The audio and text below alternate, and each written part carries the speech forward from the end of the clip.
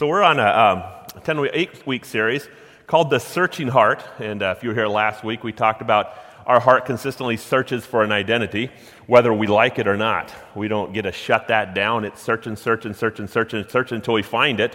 And we'll locate it in different directions, but it won't stop searching until we can find an identity. We're starving for an identity. And this evening, we're going to talk about our heart searches for love. We don't get to shut that down. We don't get to turn it off. We don't get to say, I'm going to stop searching for love. Our heart is hungry for love. Our heart is starving for love. We want it. We need it. And this is in regards to every single culture that is out there. When I say, are you guys looking for love? Yeah, absolutely. But if you go to India and say, are you guys looking for love too? Yes, they're looking for love. You go all the way around the world, Ecuador, anywhere you go, there's a heart that's searching for love. And it doesn't stop. It's an involuntary system that God has built inside of us. And I will tell you that it will not stop until you explore just about everything, even if it's wrong. Just keep exploring and keep exploring and keep exploring. Even if it's wrong, you won't stop until you die because we're starving for love. Now, usually when you hear pastors talk about love, you hear love is a verb. Love, there's got to be a lot of work. Or love is a commitment. But does your heart search for commitment? Does your heart just like searching and starving for work? When I'm talking about our heart searching for something, there's a feeling that it's searching for. There's something that it desires. There's something that it wants. There's something that it just wants to grab a hold of. And I think everybody in the room and anybody else knows that feeling that I'm even referring to. Just give you a little explanation about, a time that I had the feeling that was just, I just feel like I am in love. It was the time that I first started dating my wife. The first 6 months, we're just friends. And we hung out, we hiked together, we talked a lot. And we just continued to remind each other, we're just buddies. Yeah, we're just buddies. We're buddies. She'll never forget this one story she holds against me even to now after 23 years of marriage, is that I bought her a rose, and it was a yellow rose, and said, yellow is friendship. Thank you for just being a rock friend with me. I just love this. This is just wonderful. Just enjoying each other for 5-6 months. After 6 months, I got a new bicycle, and I said, you know what I'm going to do? I'm going to ride to the coast. And she said, I'll come pick you up, and I'll bring some hot dogs, and we'll cook a big old fire and, sit on the beach for a little bit, and I'll drive you home. So I hopped on my bicycle, and I drove to the coast. And so she drove over there after I arrived, and we arrived, we built a big old campfire, and we were sitting by a campfire, and I looked at her and said, you know what? I'm tired of being your buddy. And I kissed her. That's the first kiss. And then after that, we dated for another 2 years. And after we dated for 2 years, I said, you know what? I'm tired of being your boyfriend. I want to be your husband. And sure enough, what happens? We got engaged. Then we got married. That was her story. I'll tell you what was going on in that story. There's some sparks that are flying. I feel like I'm in love. I feel like I'm desired. I feel like I'm just excited. I feel like I'm alive. When we're talking about love, we're not talking about commitment on this sermon. We can have a whole bunch of sermons we go to commitment. And we're not talking about a verb. We're talking about our heart is searching for this feeling that makes you, I feel good. I feel excited. I feel adored. I feel cherished. I feel rich. I feel honored. I feel complete. We know what we're talking about when we talk about this feeling of love that we're starving for, we're wanting. So when we look at this concept and this feeling of love, I do have to mention is that there is a feeling that is in our hardware, and if it is in our hardware, there's somebody who created it, and that person is God.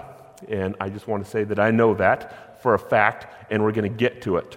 If I have a feeling that is joyful if something takes place, that's happy if something happens, it's God. He's given it to me. And I believe that the searching heart is God put it inside of us. But I'm going to go there in a second. But before I go there, I just want to ask the question, is it possible for every person to find this love feeling with a cup that is completely and entirely running over? And if it is possible, how do you get it? How do you get to that point? If we have a searching heart, we found this last week, is that we don't stop looking. We do not stop looking. So if we have the searching heart, we want the desire, and I'm saying it's possible for everybody to have it.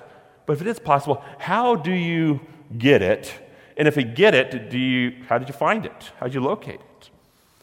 It is possible, and it is so probable that if you do step 1, step 2, you're going to get it. That's the way it works. In fact, the first 4 points on your sermon is mathematical figures. And the reason why they're mathematical figures is because there's no grace in mathematical figures. Well, a mathematical figure says that 6 plus 4 equals 10. 6 plus 4 is not kind of 10. It's not a partial 10. It's math. Math doesn't have any sort of grace at all. It just says it the way it is. So is there a system, I'm going to even say in the Bible, or is there a system in this world where we can do this plus this equals an overwhelming amount of feeling loved? I would say yes. But before we get to the right answer, let's look at all the wrong ones. Number 1, receiving love from others equals an overwhelming, powerful sense of feeling loved. This is what it looks like. The feeling of love comes from somebody's going to sweep me off the feet. So if I have an overwhelming sense of somebody just loving me, this is what the world looks like, overwhelming sense of somebody loving me, then I will, what? Have the feeling. Then I will feel cherished. Then I'll feel adored. Then I'll feel valuable. Then I will no longer feel lonely. Then I will get that feeling of love. It comes from another source besides me, and that person's going to have to give it to me. They're going to have to cherish me. They're going to have to adore me. They're going to have to want me. It often looks like we can even be married and think of, I really want the feeling of love. I've been married for 25 years. I've been married for 50 years, and I want the feeling of love. And the reason why I don't feel it is we come up with this mathematical figure. If this person did this, then I would feel it. If this person did that, I would feel it. If my wife did it, if my husband did it, then I'd finally feel it. That is a wrong answer if we were going to do math, and many people still sell themselves to that answer, waiting for somebody to sweep them off their feet, waiting for somebody to cherish them, adore them, want them, and then they think, if I could only have it, it would be there. Romance novels sell this all the time. The romance shows that if somebody desires you, somebody looks at you, somebody wants you, who knows that is? Is it your husband? Is it not your husband? Is your wife not your wife? It might be somebody else. This is what takes place in romance novels. And what happens is we want it, and our heart goes that direction. But we need to put a check by number 1 because it's the wrong answer. I don't know math, but I know that one's the wrong answer. Here's another wrong answer. Number 2, loving others plus receiving love back from others equals an overwhelming, powerful sense of feeling loved. Now, Hollywood sells this one. All you need to do is every single movie you can practically see, this person loves, and all of a sudden love responds back, and then all of a sudden the sparks start to fly. The love is then complete. I'm cherished, I'm respected, I'm adored by loving and then receiving love back. And now it is complete. But is that a wrong answer? If I'm looking for love, I need to love my husband, I need to love my wife, but I need to receive something back. And if I don't, then I'm never going to feel cherished, honored. I worked at an institution, and I asked somebody who was locked up. It was a young person, 18 years old. And I asked them a question. What do you think love is? Just a simple question. What do you think love is? And I wanted to hear his answer. And this is the exact answer he gives me. When you love somebody and that person loves you back. I asked him, well, what happens if that person doesn't love you back? And they go, well, you just go find somebody else that will. You see what's taking place is you're giving somebody else an expectation, and all your happiness, joy, and that feeling is actually wrapped up in somebody else, not even in any sort of rock that would give it to you. Here's another wrong answer. Loving others plus demanding others to love you back is an overwhelming, powerful sense of feeling loved. Now, you might look at this and say, why is that one even in the notes? The reason why it's in the notes is because there's many cultures that are out there that know that if I love somebody and they don't love me back, I'm not feeling the love. And if I love somebody, nobody's loving me back. So then they just get right down mean. And what they say is, I'm starving for love, and I will be loved under any circumstances. And it usually turns into a culture that is very degrading of women. and very male-dominated. I went to Africa teaching seminars, and as I was teaching seminars, we worked heavy on this concept of love and what God's Word says about love. And the whole culture is wrapped up in this concept. And I talked to the guys, talking pastors specifically, about loving their wives. And I said, are you guys in love? I mean, do you feel like you just love your wife? And they said, no. And, well, let's work on this. What do you guys need to do? It's like, well, number one, she doesn't do what I say. She doesn't clean what I want her to clean. She doesn't have sex when I want her to have sex. She doesn't serve me the way that I want to be served. And I don't feel like I'm loved. I'm like, oh, well, that's obvious reason why you don't feel loved. Well, how are you ever going to get her to, if you're going to get love, how are you going to get her to do that? He said, well, that's why you're here. You're the pastor. You're supposed to preach to our wives and tell us to serve more and more and more and more and more. But those concepts of love is sex, and I will take it, and as long as I can take it and get it, it turns into I'm at least getting something. Last week we had a YWAM person that was from Thailand. He showed us a picture, and on the picture is a busy street. And he said, every other sign is a brothel where they're ruining women, having sex with women, sex slaves. It's taking place like crazy. Even around America, it's taking place. Even as you look at the news, the rich aren't receiving love. Well, what is it? Well, then you demand love. I'm going to get it. Why? Because they're starving for it, and they think, this has got to be the method. If they're not giving it to me, then I will get it from them. That's how starving we are for love. We'll go to wild, crazy degrees for it. Loving others plus demanding others to love you back is an overwhelming, powerful sense of love.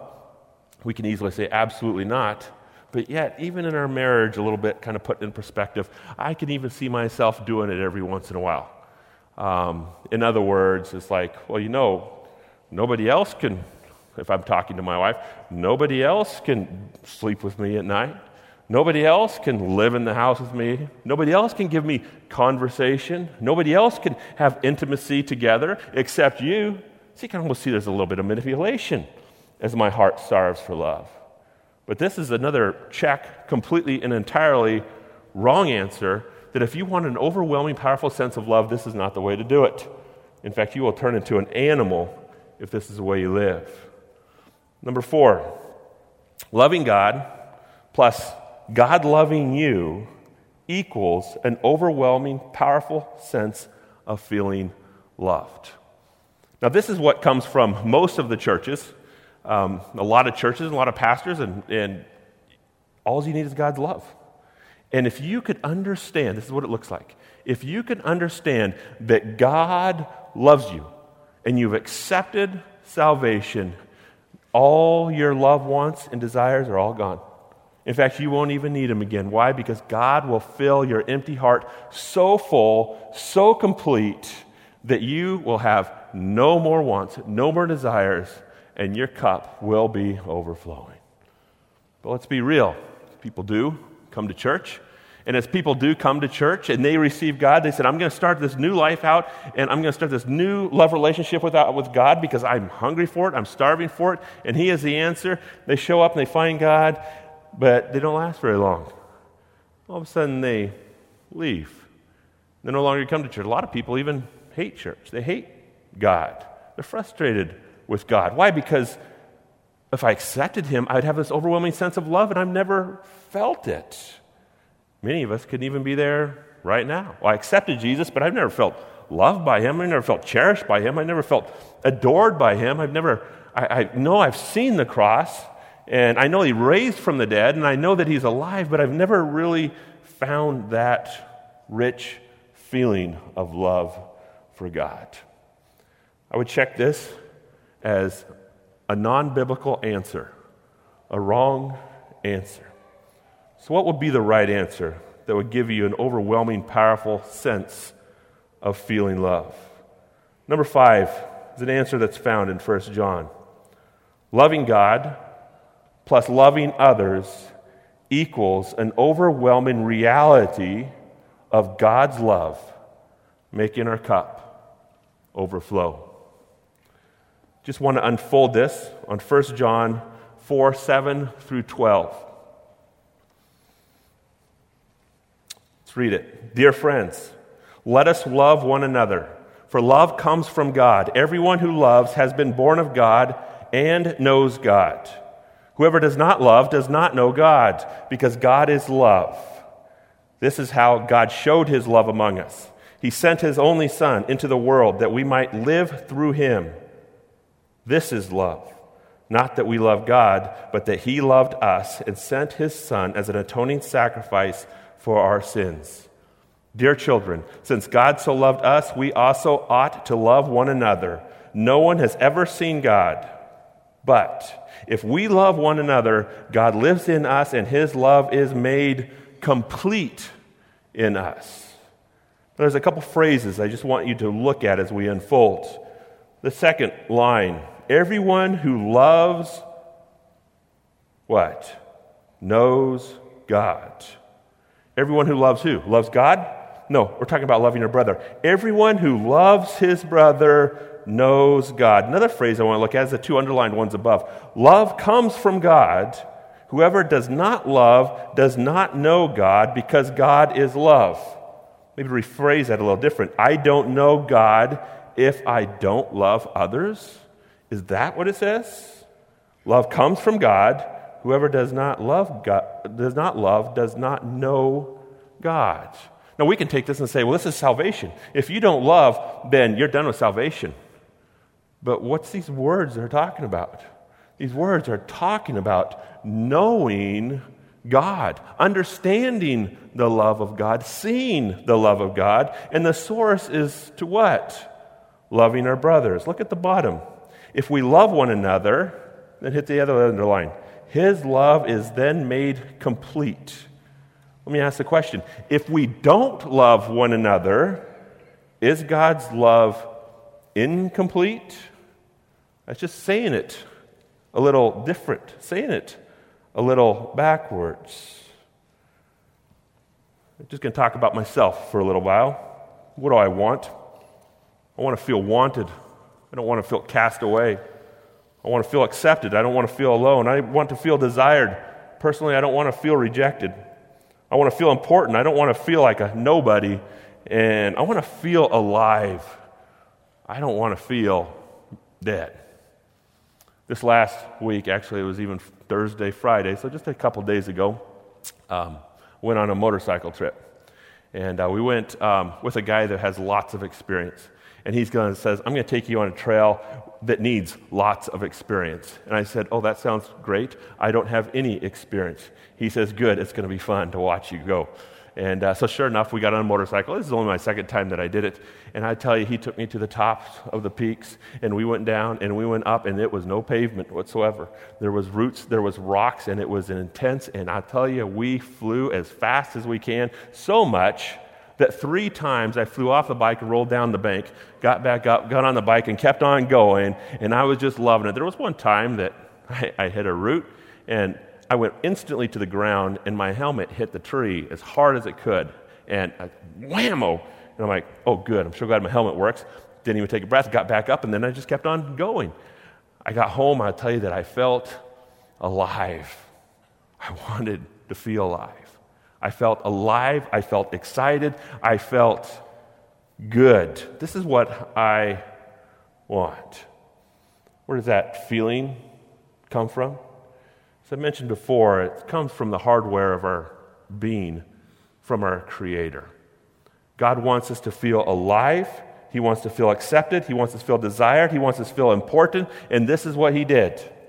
When we were dead in our trespasses and sins, He did what? He left from heaven and He came to earth and lived a life that I could not live, a perfect life that I could not live. And then He ended up dying the death that I should have died. And when He died, He rose again 3 days later. To do what? To make me alive. To make me feel wanted. To make me feel desired, make me feel accepted. That now what? I am His child. I am His son. See, love comes from God. That is exactly where it originates. And I gave you a little story about me and my wife when we were going through, we're falling in love, and as we're falling in love, we get married, we have live happily ever after. But all those feelings and sparks were there. Is there feelings and sparks at all to understand that Christ left heaven, came to earth specifically to save your soul from death, to make you alive? There's often not many sparks, not many feelings, not much that comes inside. And then the question would be, why? This verse right here says this is why you don't feel it. Is if you see what Christ has done and you refuse to love your brother, you don't see what Christ has done. You see how this works is that if somebody does this wrong, I will tell you that it's very difficult to forgive. And I can guarantee that you feel it. And I feel it. Every part of it. I'm not going to forgive that person. That person has no right for me to forgive. I should not, absolutely. In fact, I'm just going to hold a grudge. I'm going to hold a grudge forever. And what does it do? It completely shields us from the grace of God. Because here's God says, you are dead in your sins, and as you are dead in your sins, I made you alive, and you don't even act like you're alive. You don't even embrace the brother that I want you to embrace. Forgive the brother that I've asked you and demanded you to forgive. Therefore, what it does is it shuts our eyes off to the beautiful grace that God has given us. We feel the pain, we feel the hurt, we won't do it. And because we don't do it, we don't see what has been given to us. Whoever does not love, according to the passage, does not know God. Also, according to the passage, is if we love one another, love will then be made complete. What does that mean?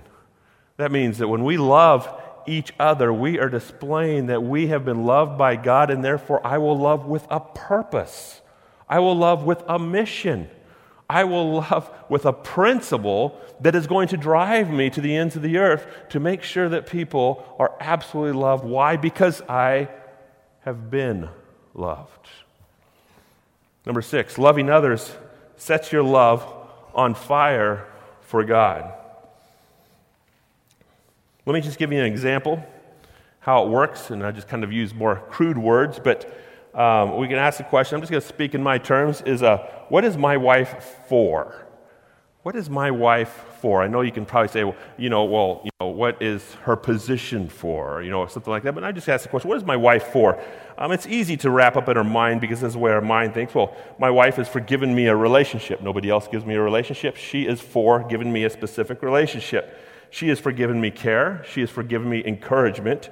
She has forgiven me empathy. When I come home from a motorcycle trip and I'm broken up and I'm starting to moan on the bed, she goes, "Oh, honey, I feel so sorry for you." That's what she's for. We can think this way.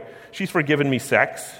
That's kind of crude, but our minds think that way. I can't have sex with anybody else. Therefore, what is she for? Just in no sense. She's forgiven me company. She's forgiven me love. This is what my wife is for. And all you women down there are thinking, is this what all men think? Because I just gave you what I think. And if you're thinking that, you guys are, boy, we're married to a bunch of creeps. But let me tell you how women thinks as well. We do the same thing. We won't let you off the hook. What is my husband for? My husband is for giving me children. My husband's for giving me security. My husband is for giving me a listening ear when I feel emotionally scarred. My husband is for giving me assurance. My husband's for telling me I'm beautiful because nobody else is supposed to tell me I'm beautiful. My husband is for providing for me, honoring for me. We make these positions in our mind of this is what our mate is for. Let's just ask the question. There's only one thing that your husband is for, and there's only one thing that your wife is for. Just one thing. Just get it all cleared up. Just one thing. You know what the one thing my wife is for? If she's sitting here, I'd even point to her. She usually sits there. My wife's purpose is to set me on fire for God. And what's she supposed to do to make it happen? Absolutely nothing. And what am I supposed to do to make it happen? Absolutely everything. You see what has taken place is God has taken the marriage, and I'm just talking about husband and wife because we'll move on to enemies here in a second, but God has taken marriage to build ourselves closer to God and brought somebody so close to me that when I forgive, God's forgiveness then turns alive in my life. When I give, God's gift turns alive in my life. When I sacrifice, God's sacrifice turns alive in my life. When I love, God's love turns alive in my life. 1 John 3, we know love by this, that he laid down his life for us, and we ought to lay down our lives for our brethren. We can figure out the price that was paid only by loving our brothers, but we reject understanding the price that was paid if we refuse. So how are we going to do this? Step 1, step 2. I mean, we're talking about a math problem. Step 1, step 2, it's going to come out to a formula. How do we do this? Here would be step 1, and then number 8 is step 2. So number 7, here's step 1. Number 7 is preach the gospel of love to yourself. I was going through an ordination process, and one of the guys looked at me right in the eyes and said, how do you preach the gospel to yourself? And I'm like, that's a really good question. Do I preach the gospel to myself? What we do is we look for revival, and we think if I pray for revival, if I talk about revival, if I witness for people revival, if I live for revival, all these things that revival starts with the gospel. Do you know what? The revival does not start with the gospel outside the church. Revival starts with the gospel inside of our heart. A gospel that has to be preached consistently all day long. Consistently in your mind. Well, what is the answer that I gave that guy who asked me when I was being ordained? Here's the answer. Letter A. I'm a no good, blind, rotten, creepy sinner that deserves the blackest hole in the pit of hell. First words that I explained to him. Who am I? What do I deserve? What have I earned? What have I accomplished? What have I made? Talking about God's life. Ephesians 4 says, as you were dead in your trespasses and sins. I haven't earned anything. Dead means dead. It means I'm lost. It means I have no value. It means that I should be cast in hell for everything that I've done. I am completely dead in my trespasses and sin. That's the first part of the gospel. Let me tell you the other part of the gospel. Letter B. But because of God's great mercy, I can be made alive in Christ. Just those two phrases right there. I am dead. There is absolutely nothing in me that has done anything for any good reason whatsoever. Anything good whatsoever. God has done absolutely everything in His great love and mercy. He did what? He made me alive in Christ. We're all looking for something that makes us alive in this world. We're all looking for something that makes us excited, makes us desired, makes us all these things. Is our answer that message of the gospel? It often gets clouded. The reason why it gets clouded is because we do not like to think of ourselves as somebody who's a dead, rotten, blind, creepy sinner that deserves hell. And when somebody offends us, we start to convince our mind, well, I have rights, and that person took them away, and therefore, why would I forgive? I have rights, and my neighbor has intruded on my rights. Why should I let that take place? What it comes down to is the only person that has rights is actually Jesus, because He earned it, He deserved it, but yet He laid it all down for us and died, so what? We can live. So that's the first part. I want to read the verse first. Ephesians 2:4. But because of His great love for us, God, who is rich in mercy, made us alive with Christ even when we were dead in our trespasses. It is by grace that you have been saved. My wife swept me off my feet with her beauty, with her personality, with her commitment, with her character, and I could keep on going and keep on going and keep on going. But does this gospel have an impact on our feelings and our emotions? has God swept us off our feet? If you are in love with just say an example, in love with your boyfriend or girlfriend, and you think, I got these feelings, well, that's just a taste of something that God has put in your heart for specifically him, not even them. Or even if you feel like I'm in love with my mate, and you feel like it's good and it's strong, well, that's just a taste of something that specifically happened in you, but is meant for a God that will come alive in them when you embrace that. All those movies and all those Hollywood shows are all displaying about this love that we're just buying off the shelf, trying to find it as our heart is searching for it. Yes, we all feel it, and the reason why it's been created in us for God and God alone. But how do we get it? We see it. That would be the first step. Here's letter 8. Make the gospel come alive in your life by loving others. Many of us accept the gospel, but it's not alive, and the reason why it's not alive is because we have a lot of grudges against enemies. We have a lot of anger against people. We have a lot of unforgiveness that is taking place. And as we have these broken relationships, it's really hard to pull back away from them and see the beautiful light of Christ. Love your wife, God comes alive. Sacrifice for your wife, God's sacrifice comes alive. Give to your wife, God's gifts come alive. Be kind to your enemy, God's kindness comes alive. Forgive your enemy, God's forgiveness comes alive. God created it, and he said, this is how I want the feeling of love to work. This plus this equals this. When you give to others, God's gift becomes a reality. When I sacrifice for others, God's sacrifice becomes a reality. When I forgive others, God's forgiveness becomes a reality. When I love others, God's love becomes a reality. That feeling of love is offered to all of us. And the challenge is, don't hide it by not loving our brothers, forgiving our brothers, embracing our wives, sacrificing our wives, adoring our husbands, cherishing our husbands. We must embrace God and embrace others. And that is a formula that God says your cup will overflow. Father, we just thank you. Thank you for Scripture, God. God, you came to earth and you paid the price that we could not pay, and you gave us salvation that we did not deserve. And God, as we look at Scripture, your Scripture consistently just proclaims that beauty. But God, as people, we want to see that beauty.